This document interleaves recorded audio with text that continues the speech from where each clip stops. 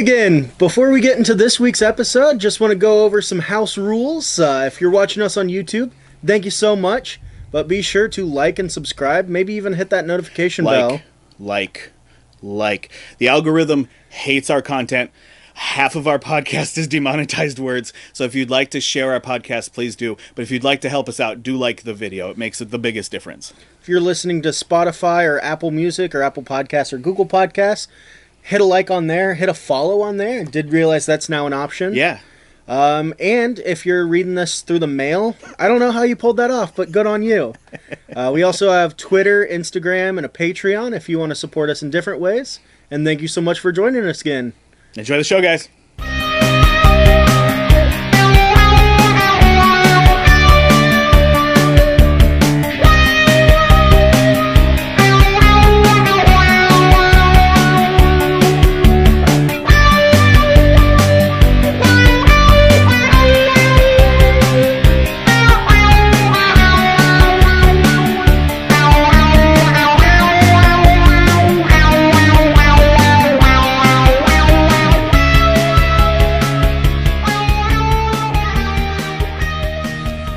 Welcome back to the Acid Cat Spirit Hour. I'm the Colonel. This is my son, Caleb. We're having a good week. It really does not feel like it's been a week since the last podcast. I said to you earlier today that it felt like we missed one. Yeah. It just feels like it's been a long week. Yeah, if you guys didn't see last week's episode, we had some friends of the show on. We had Brittany and Brian from Switching to Game Chat. So good. Go check out that episode. Go check out their podcast. It's great.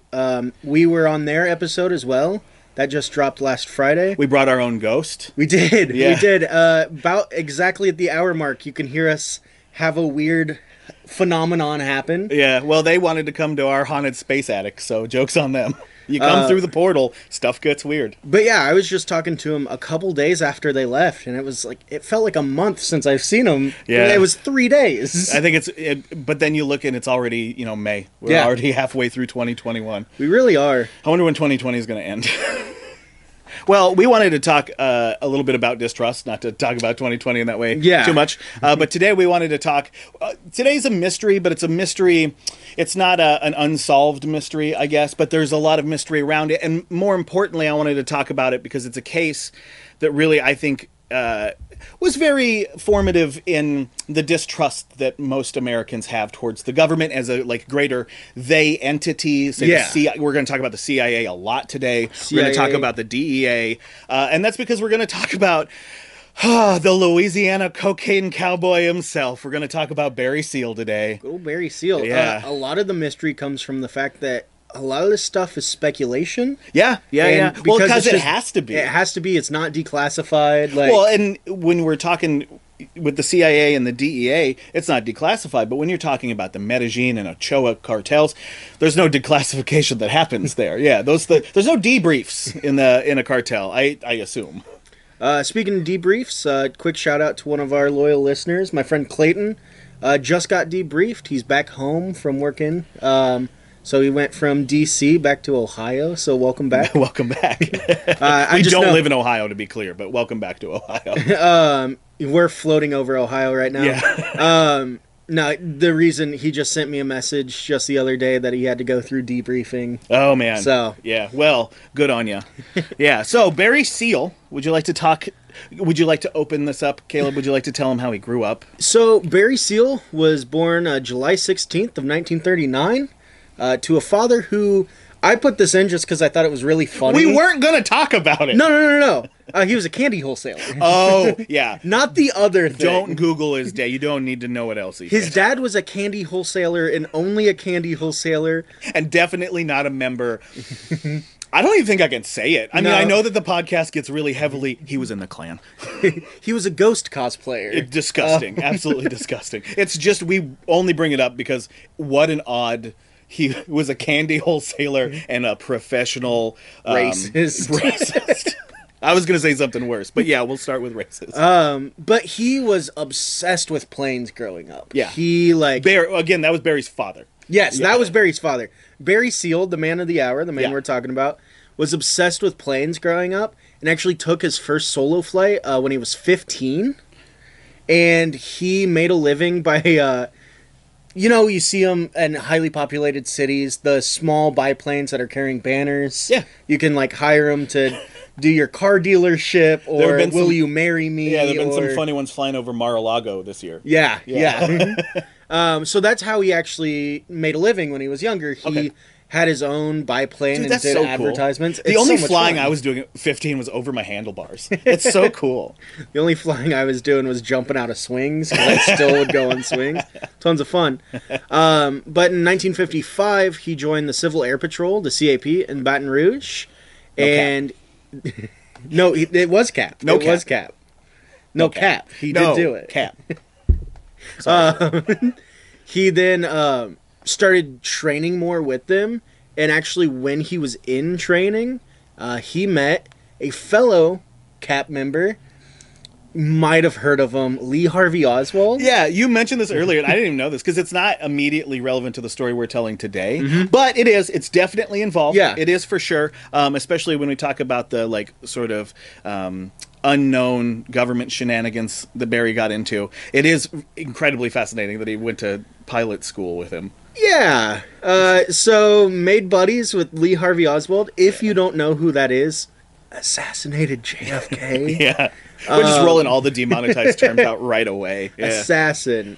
The JFK, Klan. The Klan, yeah. Candy. Warren Commission. Baton Rouge. And according to... Actually, this is a quick interjection. We're having fun today, so apologize for the tangents. But the only time I've ever been present for, I guess that's not true. Last summer, obviously, we were all present for a lot of things. But previous to that, the only time I had been around an instance of anti-police violence was I was in Baton Rouge a few years ago when there was that shooting. Somebody called in a fake 911 call. I think it was when was that? 2016, something like that. So, yeah. Yeah, and I was in Baton Rouge, staying in a hotel just a couple blocks away. I woke up to all of the sirens. It was wild. But sorry, that's neither here nor there. It's just kind of a Nichols interesting anecdote for the day. Yeah. According to another person that he met in CAP and also in the Army, his name was Tosh Plumley. Okay. Great name. The Tosh .0. Which, his name comes up later because of something Barry gets into. But Tosh claimed that Barry began working with the CIA in the mid-1950s. So when he was, I don't know, in his late teens, early 20s. Yeah, well, that's why it's kind of a wild... I can understand, we know for a fact that he would work for the CIA later on in life. But that's so young to be working for the CIA. I mean, I know that men went to war at 13 or whatever, but still. And this is a quote from Tosh Plumley himself. It says, Barry Seal was involved with military intelligence in the early days. Military intelligence was a real game, with the CIA just acting as logistical people. Barry was a peripheral player back then, but then he was a CIA contract pilot all the way back to 1956 or 57. Interesting. It's like the Winter Soldier. Yeah. Yeah. Finally got his own show. They called him, they said, rusted, longing, train car, and he's like, all right, and he put on his flight suit. Put his robot arm on. So, this is when we get into the more speculation. Yeah. Speculatory is the word I was looking for. I think speculative? Speculatory is what I'm going to go with. I'll put that on the screen so everybody knows how to spell it. Phonetically, speculatory. Definition, in the act of speculation. So this is information that I found while we were doing Discovery that we can't prove because it hasn't been declassified, but we have eyewitness accounts, both Tosh Plumley and other people that worked alongside Barry. Photos as corroborating evidence. There's photos. His wife of the time, Deborah, wrote a book that also correlates with the story. So, big allegedly before all this. We're going to put that out there. Don't supposedly, come for us. Allegedly, whatever. In 1958, SEAL started flying weapons, supposedly, to Fidel Castro. Yeah. To fight against Batista, the Batista regime in Cuba. Yeah. And at the time, this supposedly... Want to watch out for red dots. He's doing this a lot because I kind of gave him a hard time at the beginning of this, only because while the stuff that we'll get into with Seal, with his drug smuggling and all that stuff, is really wild stuff, and it definitely is in line with what we're talking about now, my immediate thought is I know that there's a lot of belief that the CIA, LBJ were involved in JFK's assassination and the Bay of Pigs and supporting, but it's we were spending all of our money to stomp on communism at the time. Yes. It's just such a hard... We have been behind... The CIA's been behind a lot of coups, and they were almost always anti-communist, including ones he would later be involved in. Mm-hmm. So I just find it so odd that they would be supporting Castro. Well, so supposedly he was giving weapons to Castro to fight against Batista in Cuba, and at the time, the CIA was supporting the overthrowing of Batista. And then the policy changed as soon as Castro took over. Yeah. Well, I mean, I'm familiar with the CIA's policy on Castro. Yeah, which is where that's why I question it a little bit, because they have never been fans of Mr. Fidel Castro. And then it is said that once Castro took over, SEAL then worked for the CIA to do air attacks on Castro's government. Okay. So, like, he was like, that's like helping your buddy get nominated for like Homecoming King, and then while he's up on stage being like, that dude pissed his pants. Like helping a dude out, and then as soon as he gains power being like, let's tear him down, undermining him immediately. I mean, that is kind of the basis of a lot of coups, though. That's how you secure the power. It's true.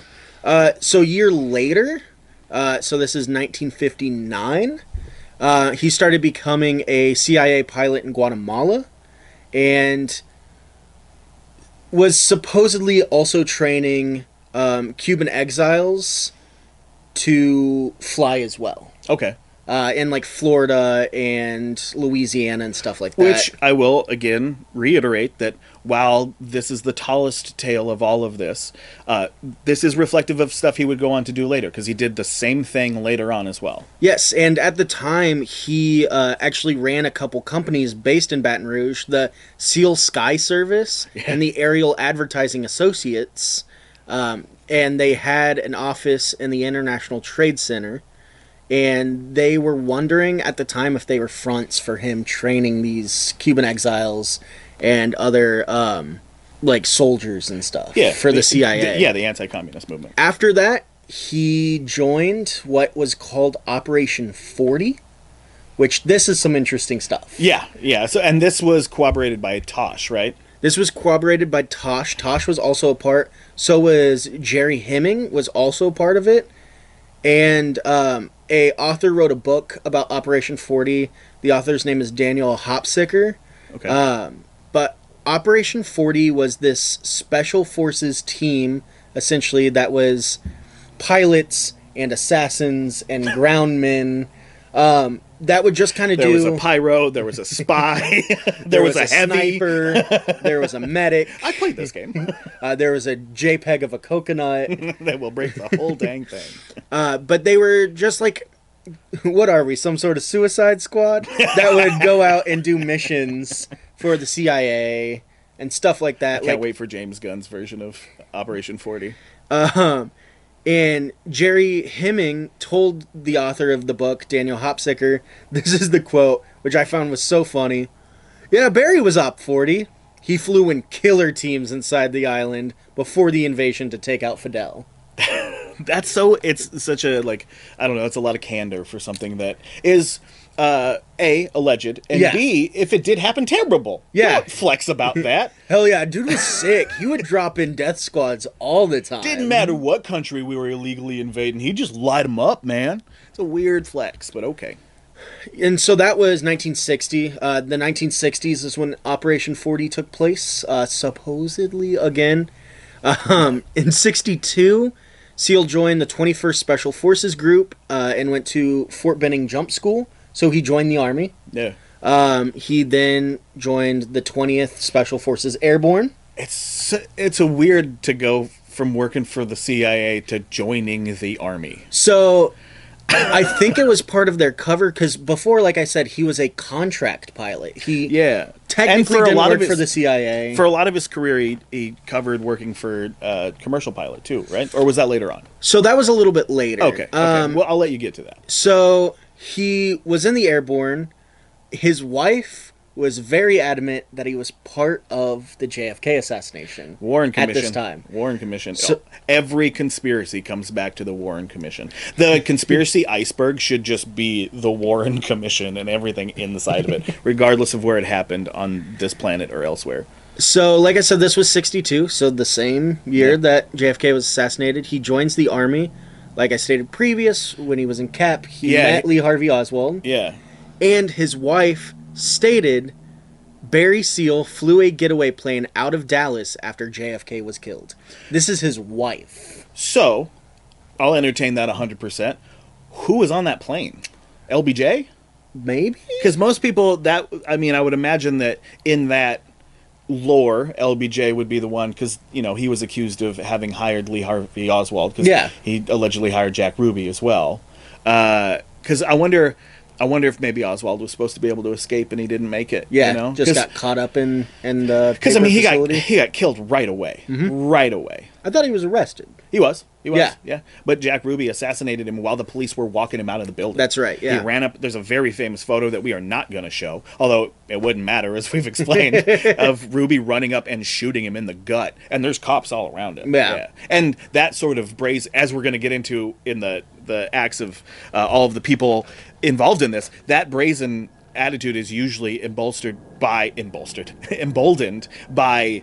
knowing you're not going to get actually in trouble for it. Yeah. You'll do a lot of things in broad daylight if you think you're going to get out, if you're not going to jail.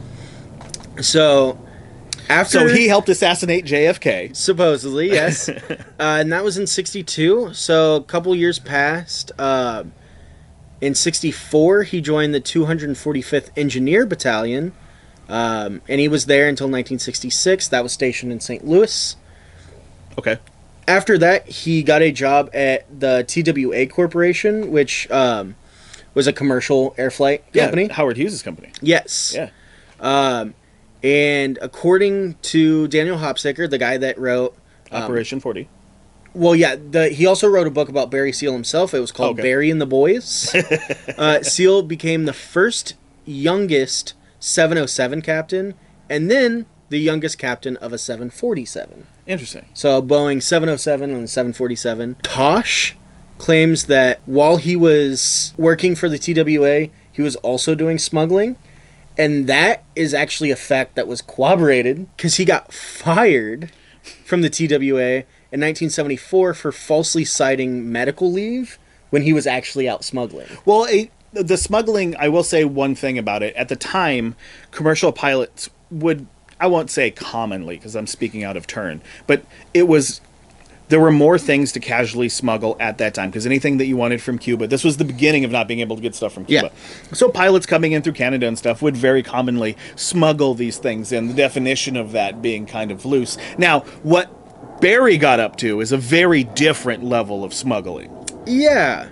So, in 1972, so this is 2 years before he got fired, he was caught and arrested by U.S. Customs for smuggling some things into the country. Like you said, a lot of stuff you couldn't get, so like cigars or alcohol. He was, of course, arrested for smuggling 1,350 pounds of C4 to Cuba via Mexico. That's crazy, too, because that's the 70s, so C4 was relatively modern technology. Those are fancy bombs. He didn't just have, this wasn't a Ryder truck full of fertilizer. He had a real operation. Yes. So he was arrested doing that. At the same time, because of his arrest, DC-4 was seized, loaded with 7 tons of C4. Yeah, was that his plane? It was a plane for a guy who hired him. Okay. But it was stored in Shreveport. Yes. He's from Louisiana. So yes. So it had 7 tons of C4, 7,000 feet of primer cord, and 2,600 blasting caps. That's crazy. Some of the people that were arrested alongside of him were James Miller, Richmond Harper, Marlon Hagler, and Murray Kessler. A lot of these people were seen in and around, like with him and working with him, flying different planes as well. Kessler's partner, Manny Gambino, which... Man, what a... Manny Gambino! I wish Italians were real. you know. So that is a name you make up when you make up an Italian person. Yeah. Was kidnapped around the same time the other guys were arrested. Oh. And his body was later found in a dump in New Jersey. Oh, that's the worst criminal fate. Yeah. But the DC-4, like you said, it wasn't owned by Seal. It was owned by James Boy, a known associate of the... Jimmy Boy. Jimmy Boy. Jimmy, my boy. A known associate of the CIA. And Boy was later known to use his planes and stuff to fly Oliver North's mercenaries in and out of Honduras. Which we'll get to Ollie North and those mercenaries and who was flying those planes. Yes. Spoiler alert, Barry was flying one of those planes. And it was actually kind of a sting operation that was set up by Cicero Diosdado, and he was an official with U.S. Customs. Okay. So it was like a weird sting operation to kind of take them all down, but it didn't work. So he gets arrested with fucking 1,000, almost 1,500 pounds of C4. A ton almost a ton of C4. And all the blasting caps. And all the blasting caps. to go with it. On its way to Cuba. On its way to Cuba to anti-Castro soldiers. It takes authorities... Him and a bunch of his cat buddies get taken down. 2 years to take him to trial. Man. They get all this evidence together. They get all their stories lined up. 2 years to the trial. They start the trial in 1974. And the government prosecutors don't know what or how things got crossed. But as evidence, they bring out this machine gun. This machine gun had nothing to do with any of the charges against any of the defendants. So the judge claims it as a mistrial. Yeah, just dismiss the case. Dismisses the case. Well, yeah, if you have an incorrect admission of evidence, especially when that's significant, you're going to have to... That's kind of the only thing you can do. It's a mistrial. And all of them were released. So, when you talk about an inability to trust the government, we touched on that at the beginning of the podcast, and Barry Seal, this sort of thing, to say for something so frivolous to ruin a case, your immediate thought has to be there was funny business somewhere along the line. You don't accidentally put a machine gun on the wrong evidence shelf. That's just not really... I don't believe it. I don't buy it. It feels very adulterated. So to me, I can see even now, this is kind of the back end of his career. We're sort of at the halfway mark. And that stuff is half alleged, half confirmed. And, the Tosh, the guy who wrote... Tosh is the guy that worked alongside of him. Yeah, it was the hop skipper. What's his name? Daniel Hopsicker. Yeah, he even corroborated that Seal had been recruited because of working in the Cuba thing. So there's some corroborating evidence, but the stuff going forward is pretty well known. We have a good idea. And all of that, I'm saying all of that because it just feels like he got a get out of jail free ticket for being a narc. That's what it feels like. It feels like they came to him and they were like, so, South America really well, right? And you've already worked with the CIA. Because this wouldn't be the first time he would get arrested while working for the CIA. Yeah, he would pretty frequently get arrested while working for the CIA. And what you were talking about with trust, a thing that really sparked my interest is the fact that there's so much distrust and working against each other in the different governmental departments. Yeah. We'll talk about the CIA and the DEA going against each other. He got arrested working for the CIA by U.S. Customs. Look at what happened with Ruby Ridge and Waco. Demonetization alarms are going off. Both of those, realistically, were the byproduct. Don't get me wrong. There was a lot of people in the wrong in those situations. However, the way that they were handled and the way that the ATF and the FBI felt about who was responsible for Ruby Ridge really did play a large role in what happened at Waco. And a lot of people died because two departments couldn't get along with each other. And they said, no, I'm just going to run a tank into it because two guys who get to stand all the way over there were having a disagreement about it. That sort of thing. Yeah, it can be. Yeah. Sorry, continue. Just needed a moment to talk about Waco. So again, this is another thing that comes directly from Deborah, his wife. She said her husband became involved in drug smuggling in 1975. And there's a couple of things that it was smaller operations. But he definitely, around 75 is when he started smuggling drugs. Yeah.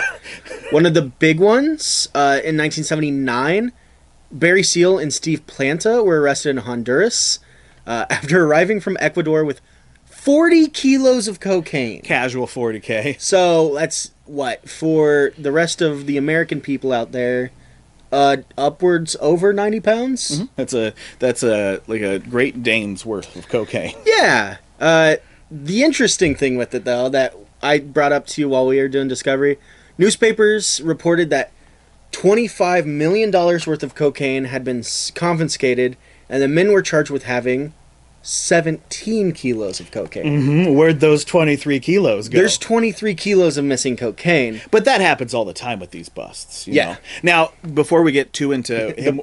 The police department had to buy a new coffee maker. Yeah, new tank. So they sold the cocaine. Yeah. I want to talk a little bit about how Barry managed to get the cocaine into the country, because I find that to be technically very impressive. Yes. The guy was a very good pilot, and what he would do is because there are oil rigs off of so he's from Louisiana, and his drug drops started there, but eventually the government would pay for him to get a homestead in Mena, Arkansas, so he could have an airstrip kind of to himself. But for the time being in Louisiana, he would still come up through Louisiana if he's going to Arkansas. But the oil rigs out there, if you flew the plane low enough, you could get underneath radar, and they would think you were one of the rigs, so you wouldn't have to call in. And he would then put the autopilot on at a low elevation and start kicking cocaine out the door and have it fall into the swamps, and then they'd come back and pick it up. And that's just incredible. Like it makes me think of Ghost Riding the Whip. It's just so impressive that he just, okay, well, we're going to put, because to put that, I'm just trying to explain, I guess, that it's significantly more difficult at that low air pressure to accomplish. Like, to put it in autopilot and pull all that off is very difficult, especially in a Cessna, versus being in a significantly higher elevation where you have better air pressure. So it's incredible. And if there are any rockabilly fans in the crowd, Reverend Horton Heat does have a song about it. It's called Bales of Cocaine. And it's about how he would kick cocaine out of... it's become a trope, in pop culture. But Barry's the one who did it. He would put the plane in autopilot and open the door and just start kicking them out the door. That's righteous. It's genius. Maybe he was D.B. Cooper. But for getting charged with $25 million worth of cocaine, 17 kilos, you want to guess how much time he spent in prison? Well... I'm going to say he spent about 14 hours in prison. Yeah, so he spent 9 months in prison and was released without charge. So weird. Yeah. And it's almost like that's just a long enough time to be debriefed. Yes. Yeah. And while he was in prison, Barry met William Roger Reeves. Yeah. Tongue twister name, who was also a drug smuggler. And he worked for the Ochoa family? The Ochoa. Ochoa. Yeah. Well, that's what I mean. So, like, he wasn't in jail to do anything other than learn. He's there to network. He's there to meet everybody. He did a 9-month internship. That's what he was doing. So the Ochoa's business manager was Reeves. And in 1981, he introduced Seal to Felix Bates. And as a result, Seal became... close to the Colombians, and then after a while became part of the cartel.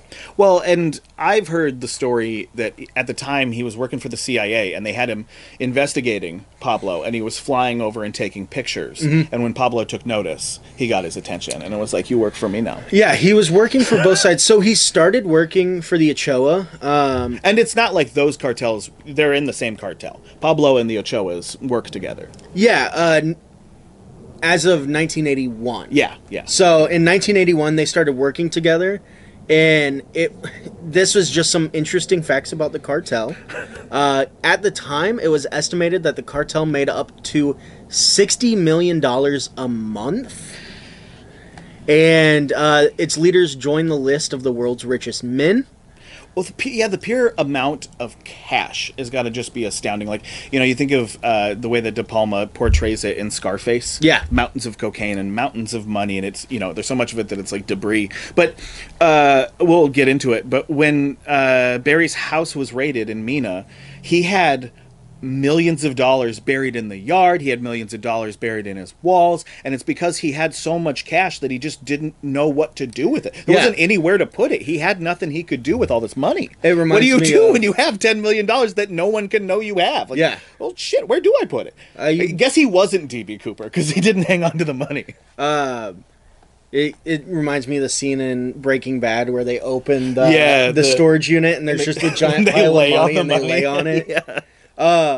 So, as you said, the CIA starts getting real interested and they start investigating with close interest. One of the things that they noticed was Leslie Cockburn, he was a CIA agent, said that Felix Rodriguez persuaded the cartel to make $10 million contribution to the Contras. That's what the CIA needed to be like, oh, the cartel is helping grow communism. Yep. We got to take them down. Yeah, and that is we'll get into that here in a little bit, but that's where Ollie North will come back in, and that's the Contra. If to any of you that are listening and those names maybe sound familiar, or the term Iran Contra, that scandal, feel free to Google it while we're talking because we're going to get to it in a few minutes, and you'll be very well versed. So I want to talk about some of the assets and money that Barry had. So, like you said, he had way too much money. Yes. By 1982, he was bringing drugs into the United States on behalf of the cartel. And, like you said, he moved his base operations from Louisiana to Mena in Arkansas. Took over the airport. Took over the airport. He told his friends he once made $1.5 million on a single flight. Dude, I believe it. The amount of cocaine they were bringing in at the time. And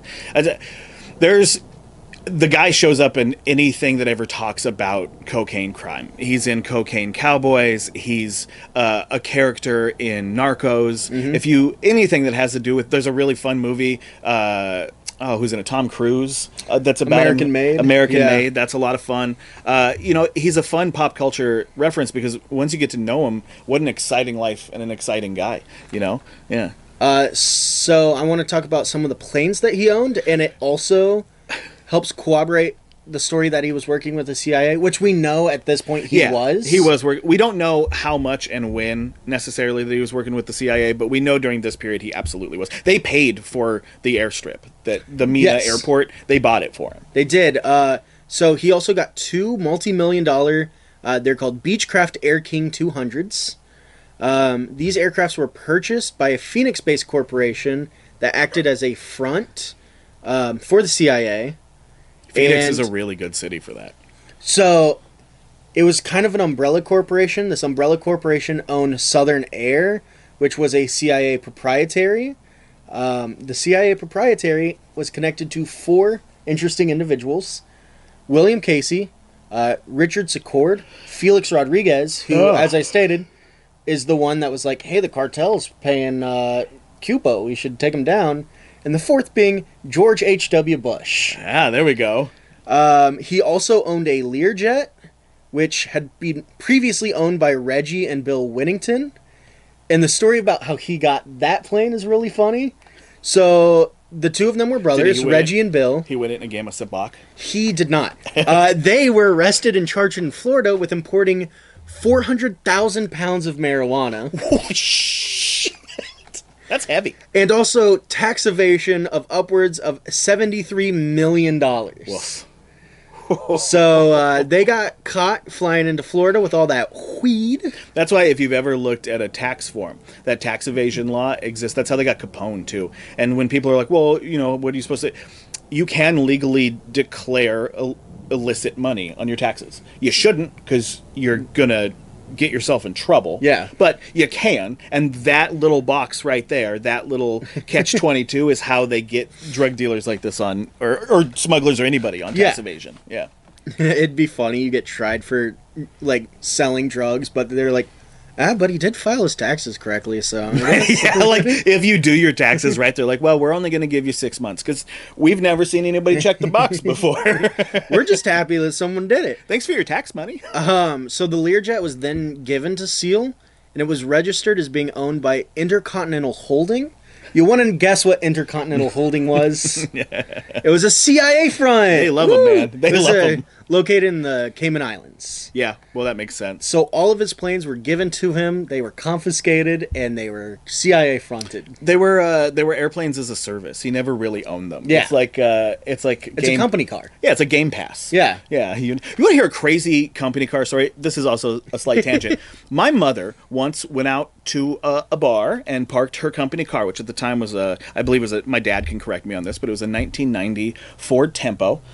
It was beige as a car can be. It was as much a company car as one car could be. Yeah. And she left that bar that evening with her keys in someone else's 1990 beige Ford Tempo that her keys worked in. And they reported the car as stolen. The cops showed up at her house, and my mom was like, I didn't steal the car. But went out there and was like, oh, this isn't my car. Oh, this is odd. And then had to go back to the bar, get our car. Yeah, it's a long story. Anyway, continue. I'm sorry. I hope you enjoyed that story. That's interesting. Yeah.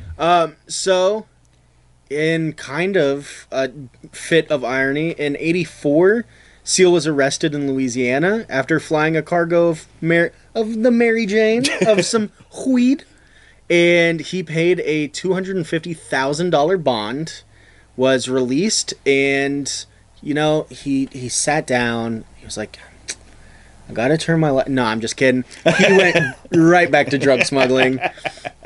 So, well, it's not like he stopped at any point. And, he was also getting into a pretty fierce triangle of running drugs. But he wasn't just running drugs for the cartel to the U.S. He was running drugs to the DEA. He was giving everybody a piece. He was running guns. He was doing all kinds of stuff. So the reason he got out with a $250,000 bond is, one, he had $250,000 to pay. Yeah. But...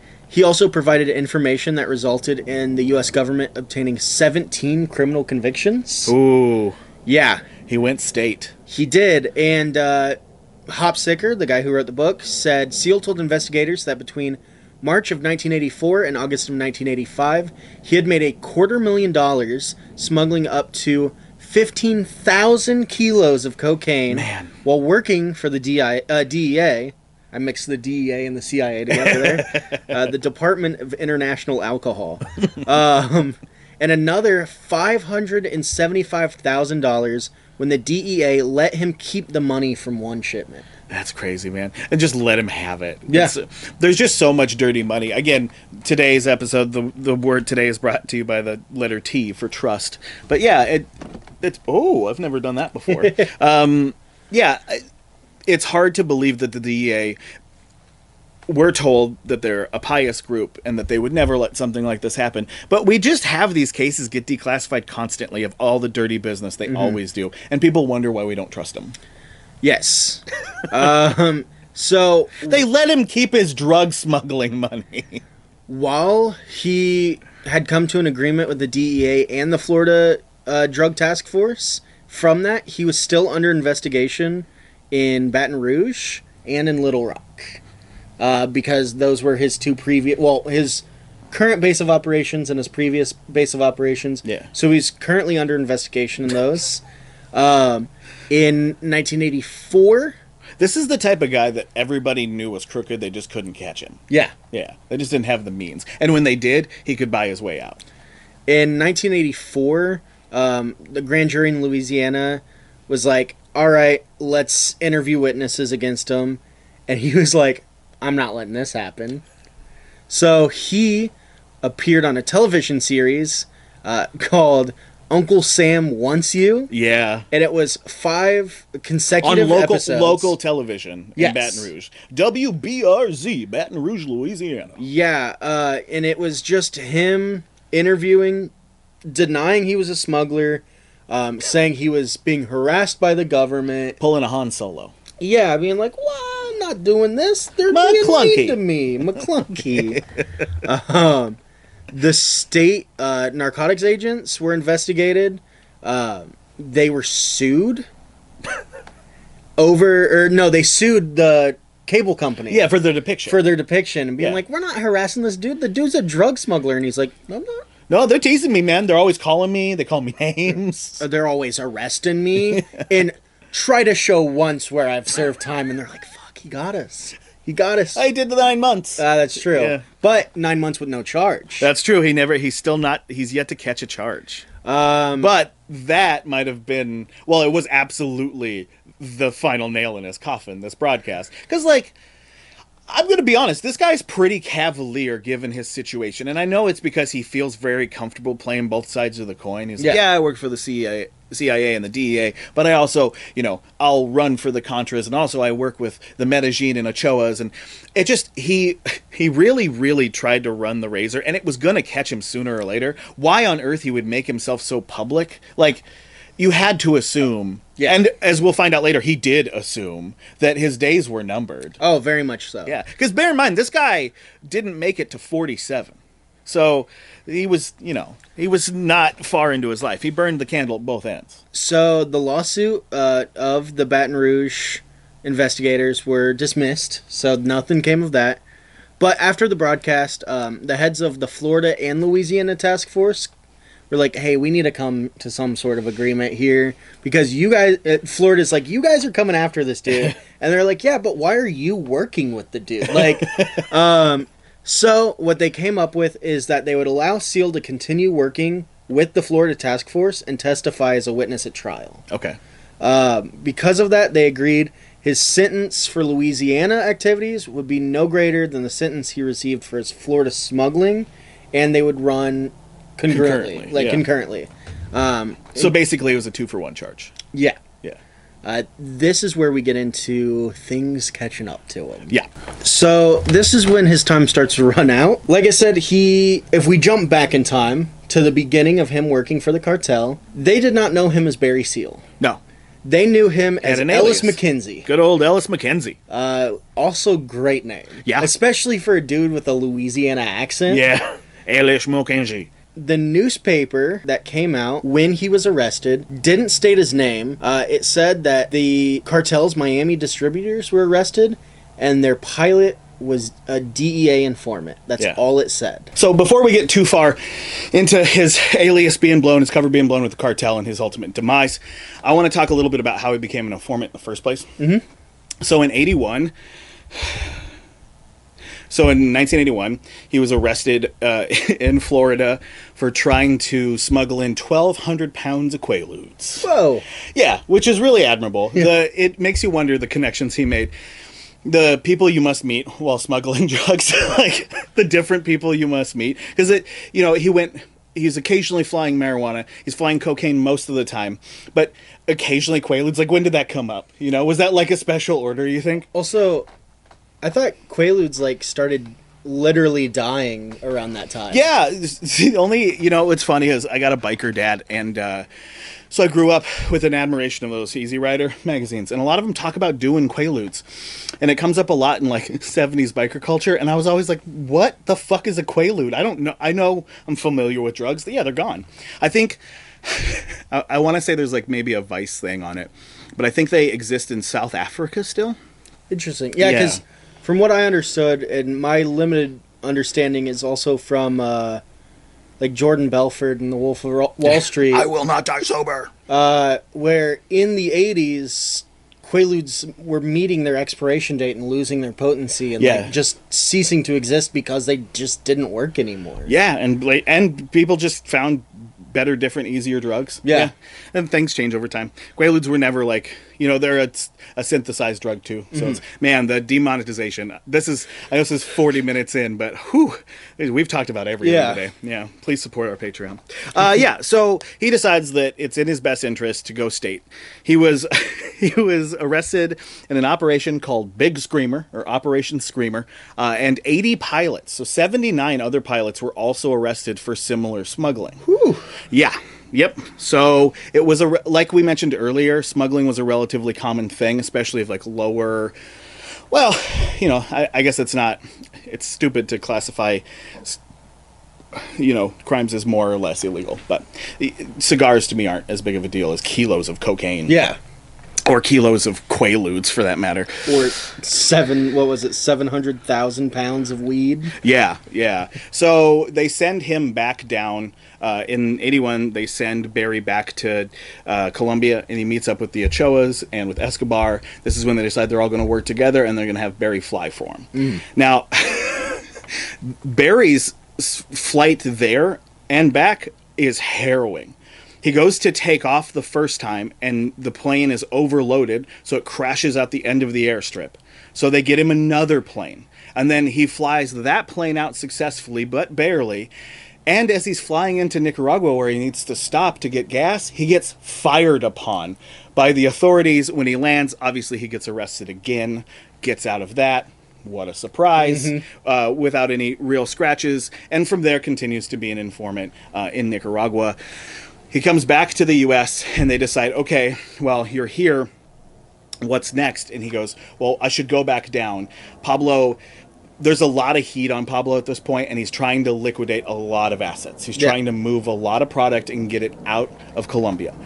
And they're also trying to move from Colombia to Nicaragua. They're trying to move their operations. So he gets a C-123K, which is an air. That's like a bay door style, like Airbus. Yeah, like a military plane. Yeah, like the Razor Crest. Like you put trucks inside that bad boy. Yep, that's what it's for, and that's because they were going to put trucks of cocaine in this plane. However, he gave it to the DEA first, and they filled it with cameras. So, operation goes off without a hitch. They land, they load it up, they get on camera, I believe just one of the Ochoas, they get Escobar, and they get Nicaraguan military loading cocaine on and off this plane, but they also get Barry. Or, as they knew him, Ellis. Yes. Good old Ellis McKenzie. With that plane, they go, they pick up the drugs, he comes, he lands. DEA decides it'll look too obvious if we just swoop in, grab everybody. It'll be super clear it was Barry. They're going to kill him in an instant. So they decide that the smartest thing to do, for whatever reason, man, to get back into the trust, this is such a wacky stunt. Like, you talk about, like, government cover-up, and it's always like Men in Black style, you know, super elusive. I don't think it would be like that. I think it would be like this, because this is a real example. So here's what they do. They take all these drugs, they put it in a Winnebago, and they decide, well, the driver works for the cartel, so they're going to send those drugs off, but those drugs can't make it to the cartel, but we also can't intervene or Barry will get killed. So here's what we're going to do. We're going to put it in Winnebago, and then we're going to stage an accident where we hit that Winnebago, and the driver has time to escape, and then we take the drugs. And that's what they did. And it's legitimately incredible. That's ridiculous. It's incredible. I think that's a fantastic... It makes me wonder... I saw a cop car T-bone a guy once going like probably 30 miles an hour. And I was too young and dumb to do anything about it because he was like... It's Barry right there. It's Barry. He's the ghost of Barry.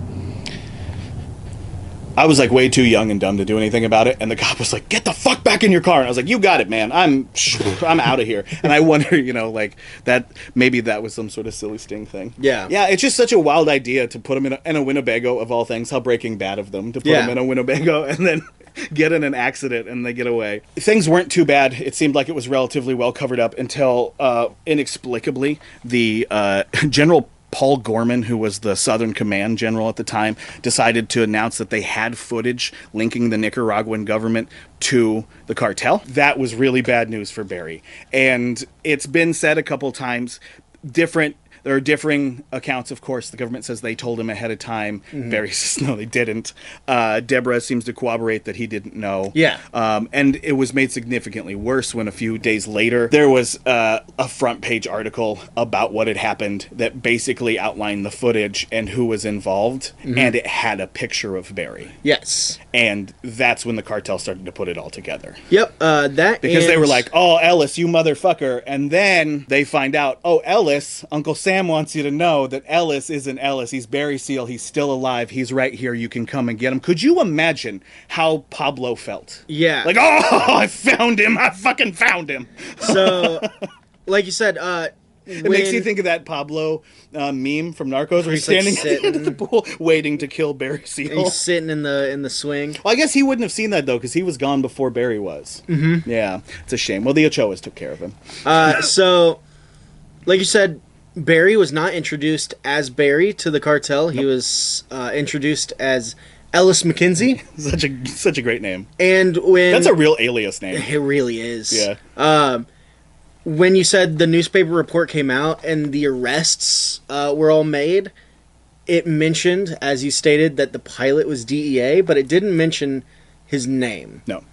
But what happened... And also didn't say it was CIA, which would have been more of a tell. Yeah. Yeah. So... the cartel knew he was CIA. They did not know he was DEA. Correct. This is when things start to unravel and things start to catch up to Barry. Yeah, and quick, man. Quick. Oh, very quick. Yeah, his world unraveled real fast. So what happened was... You could say he went into a tailspin. I hope we get a copyright claim for that. So we will switch over to a man named as Max Mermelstein. Yep. Who was a high-level cartel distributor in Miami. He got a copy of the documentary that Seal did and showed it to the cartel, and the cartel was like, we want this man dead. That is not Ellis, this is Barry Seal. We now know not only was he working for the CIA, he is also working for the DEA. Yep. He is also a major component of multiple people of our... Well, yeah, he was the head of our distribution wing. He knows all of our pilots. He knows all of our routes. He knows. I mean, we didn't talk about it too much, but he did work flying Sandinistas up. At one point, the Contras were training in his facility in Mina at the airport. The government was the CIA was training these soldiers at his house. Yeah. And they're like, his house was an airport, which is sick, but this guy's going to take us down. He's already taken a lot of us down. He knows everybody. So they put out a hit on him. There's pictures of him. There are those pictures from Mexico with the Ochoas, like he's never been shy. So they want him either captured dead or alive. It's $500,000 if he was dead and $1 million if he was alive. Whew.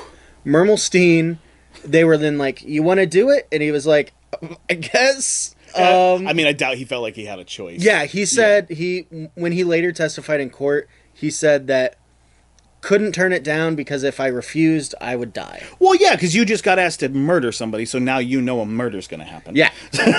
After he says yes, he got a phone call from Fabio Ochoa and Pablo Escobar being like, hey, man, thanks for your help. That's really sweet. Yeah. It's like getting a bouquet of flowers, like an edible arrangement. Thanks for your hard work. And they gave him $100,000, being like, if you incur any costs while doing this, here you go. That's a good per diem. Here's some spending money. Yeah. But before he even had a chance to find out where Seal was, he was arrested by a federal task force in 1985. And he was like, hey, if it helps my plea bargain at all, they're coming after your dude Barry Seal. There is at least $500,000 on his head, if not $1 million. Yeah. Which is, I mean, that's a good piece of leverage to have. Yeah. Yeah. So we switch back over to Seal. Seal is appearing now in his second indictment in the Big Screamer operation in Miami. And he had pleaded guilty, but with the support of his DEA supervisors, he was given, surprise, surprise, 5 years of unsupervised probation. That's the best kind. Oh, man. So he then had to do a testimony in Vegas. He spent a month in witness protection center. Yeah, well, because he did 3. He also implicated a bunch of people. So yes. We left this out a little bit, but he did a little bit of undercover work after his time in Nicaragua as well. In the U.S., he helped with 3 different cases. One that was in Vegas, one was in Florida, and one was in... was it in Arkansas? It was in Arkansas as well. Yeah, it was in Little Rock. Yeah. So basically everywhere he was in trouble, and this other job that he was working on that was this shipment from Bolivia. It was a shipment of cocaine from Bolivia to Las Vegas. Yeah. He basically... But he was a rat the whole time. He would do deals because he's like, I'm going to get in trouble eventually in these places, or I already have. Yeah. I'm going to do deals to help me get out of it. So he reminds me of... have you ever seen The Wire? Yes. Reminds me of Bubbles. Yeah. Yeah. He knows he's going to get in trouble, so he just has some information for you. He spent a month in witness protection, and he got the 5 years of unsupervised probation. Sick. And then in October of 1985, he returned to court over the first indictment of Big Screamer, which he originally got 10 years for. Whew. But after listening to the summaries of Seal's successful work for the DEA, the judge, Judge Norman Roediger, sentenced Seal to time served, which was a little over 3 months, and 3 years unsupervised probation. Well, partially supervised probation. Okay. So he went from getting 10 years for one case to a little bit of supervised probation and a little bit more of unsupervised probation. To 3 months in witness protection and 3 years of kind of supervised probation. That's wild. I mean, that's what happens when you work for the CIA and the DEA your whole life. So this was in Miami. Yep. So then he goes back to Baton Rouge. Yep. Which in 1985 he appears before a judge. He is found guilty of 2 drug felony convictions, sentenced to 6 months supervised probation. And now that Florida sentence is going to have to match, right? Wasn't that the deal? Yeah, so whatever they did... No, that was Arkansas. Okay. So whatever they did in Arkansas... The student is in so much trouble. In different places, but not really.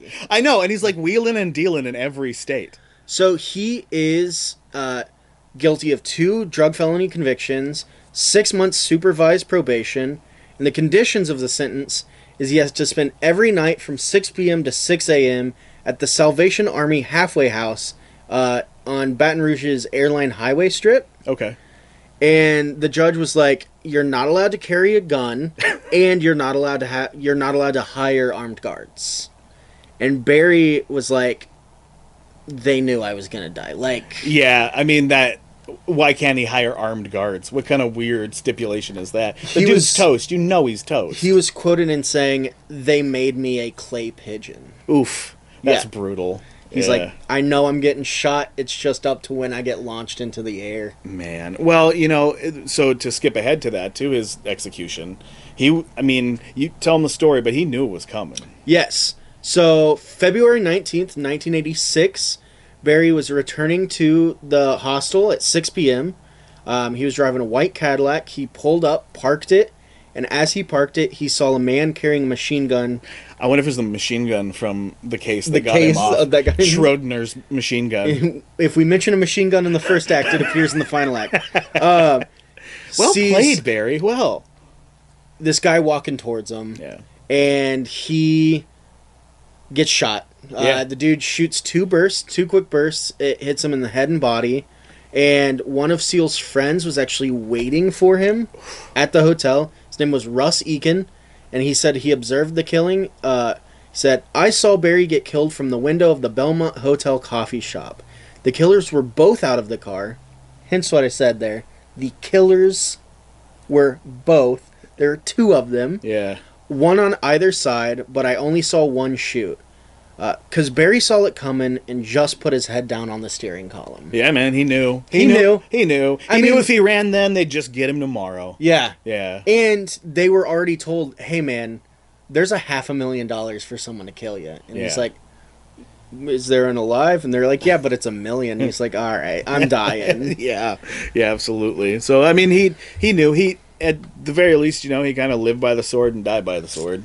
He did. And lost all his money. He lost all of it. He died in a How much was on his property? $70 million? Upwards of $70 million. Yeah, $70 million just buried in cash. In duffel bags in his walls. Ridiculous amounts. That's so much money, man. It's so one of my college, and the podcast, anecdote time, when I was applying to art school, one of the questions on one of the essays was, if $1 million fell out of the sky into your lap, what would you do with it? I just did an elaborate calculation on there would be no way for $1 million to fall out of the sky and hit me in the lap that wouldn't kill me. I got accepted. And to kind of wrap out, even in his death, he was an informant. Snitching from beyond the grave. So over the next few days, police received information that got them to arrest several men for killing Barry. These men included Miguel Velez, Bernardo Vasquez, Luis Quintero Cruz, John Cordona, Eliberto Sanchez, and Jose Renteria. I think he did a good job. There was a 7th guy, Rafa Cordona, who managed to escape back to Colombia, but later that year was murdered by the cartel. So he did something wrong. Yeah, he goofed. I almost wonder if he was supposed to get caught as well. Yeah, like if that wasn't part of the plan. And because he didn't get caught. Yeah, maybe that's just when he ran out of options. So Sanchez and Cordona were then deported and never appeared in court. Okay. So they probably had some sort of deal. Yeah, definitely. And a big part of the operation to get I left this out when I was talking about the undercover work in Nicaragua, but part of the work they were doing is they were trying to get Escobar out of Colombia so that they could extract him. Because in Colombia, there was no way they were getting him out of the country. No extradition. No way. He owns the government. Yeah. Like, there's absolutely... He has more bigger guns. One pilot guy had $70 million. Yeah, imagine the money they have. Yeah, exactly. You know, he's just giving him duffel bags as a bonus. Like, there was no way to get any of these guys out of Colombia, and they knew that. Yeah. The U.S. government needed to get them elsewhere so they could try to extract them. That's basically... Panama is that DMZ for that reason. You know what I mean? Yeah. Another guy who did not get charged with any crimes was Jose Coutinho, who supplied the weapons for the killing. So he gave the machine guns. Schrodinger's machine guns. He did not get any time, was not charged with any crime, and instead testified in court against Velez, Quintero, Cruz, and Vasquez, because according to Leslie Cockburn, he was a CIA asset. Oh, that's crazy. So friendly fire was on. I almost wonder if it was not only the cartel tying up loose ends, but if it was also the CIA tying up loose ends. Well, I mean, I think depending on how tall the tinfoil hat is, I think they start to the two circles of the Venn diagram for the CIA and the cartel start to really come together. Yeah. And if you look at what happened with the Contras, and so to get to that, the Ollie North was the one who was indicted for the Iran Contra, which was illegal, the U.S. illegally selling weapons to Iran, to the Contras, to do the exact same thing that they were also doing illicitly in South America, which is how we kind of knew it was for real happening in South America. Before we close out, in learning about this story, there's a few different versions, obviously, because of the nature of the story. I will say that while I enjoy American Made as a movie, there are definitely some story discrepancies in there. Caleb, would you like to detail that a little bit further? Yeah, so, first of all, Barry is played by Tom Cruise. Which is, I think, fantastic, but he does not look at all like Barry Seal. No, Barry Seal's nickname from the cartel was the Fat Man. Yeah. Well, when the plane was overloaded, when he crashed it flying off that strip, the criticism was that he was too fat. Yeah. Yeah, if he was not so fat, it wouldn't have been such a problem. His wife Deborah in the movie is named Lucy. Yeah. That's weird. Yeah, I think it's just kind of protect her. I don't know. So in the movie, the part of him working as a commercial airline pilot was true with Trans World Airlines, but they get some weird stuff timeline-wise wrong. Because in the movie they claim that he didn't start working for the CIA until after he was a commercial pilot. Yeah, so in American Made, they said that Barry got bored with piloting commercial flights, and it caused him to perform stunts that made the oxygen masks fall and frighten passengers. And that's what got the CIA to get interest in him. He was already working for him. Yeah, he had been working for him since he was a teenager. There's pictures of him with the Ochoas in Mexico years before that. In the movie, it says he resigned as a TWA pilot to carry out covert operations. Again, no, he was fired. Yeah, he got fired for, they caught him taking out illegal sick days to be a smuggler. And he didn't have an appropriate doctor's note. I got this prescription for cocaine. For the C4. Oh, well, yeah, that's a real good way to get fired as a commercial pilot, especially then. Monty Schaefer in the movie, it's Domhnall Gleeson's character. His handler. Yeah, his handler. Not a real person. Yeah. It was kind of an amalgamation of different CIA. I can see why they would want to do that, though, because, this dude was such a handful. Yeah. It's fun to have, an audience insert as, how would you react to this constantly being a foil? And, he did meet Lee Harvey Oswald. Yeah, he did actually know him, and by all accounts, very well likely could have been involved in JFK's assassination. Which is interesting. I still wonder, here we go, we can close on Conspiracy Hour. Why was he flying a plane out of Dallas that day? Let's entertain this. Let's say he was buddies with Lee Harvey Oswald. He was in on the assassination. Was it LBJ who? No, because LBJ was still there. So who was on the plane? Who was he by himself? You know, was Lee Harvey Oswald supposed to be on the plane with him and he didn't make it? I feel like that's what it was supposed to be. Okay. I feel like the plane took off empty, but I feel like he was supposed to take off with Lee Harvey Oswald. I feel like I wonder, this is macabre, but I wonder if you could have made that shot from a low-flying plane. Or was he the second shooter? Was he the one on the grassy knoll? This is like James Dean's Nazi Mechanic all over again, except I'm sure somebody's talked about this. That was number 5 from Umbrella Corporation, their Umbrella Academy. Yeah, from Umbrella Academy. No, I mean, in all fairness, I mean, if there's, let's entertain that we entertain conspiracy theories here, so entertain that there were 2 shooters. The magic bullet theory, if there were 2 shooters, it could have been him. He could have been the other one taking the shot. He obviously didn't really have any qualms about that, but he never had a history of shooting he's like before. A little fat pilot boy. Yeah. He's not really like tough army man. He wasn't the Indiana Jones. He was the guy at the beginning of the movie that gets killed by the spike. Yeah. I can't think of his name right I can't now. either. Yeah. But no, I don't think... I think he was supposed to be a getaway. I don't think he was instrumental in the assassination. What if he was supposed to be a patsy, but because of the things he was like, they're like, we'll have him take off. It'll be no big deal. We finally get to lock him up and we don't have to talk to him anymore. And then it didn't work. And they're like, shit.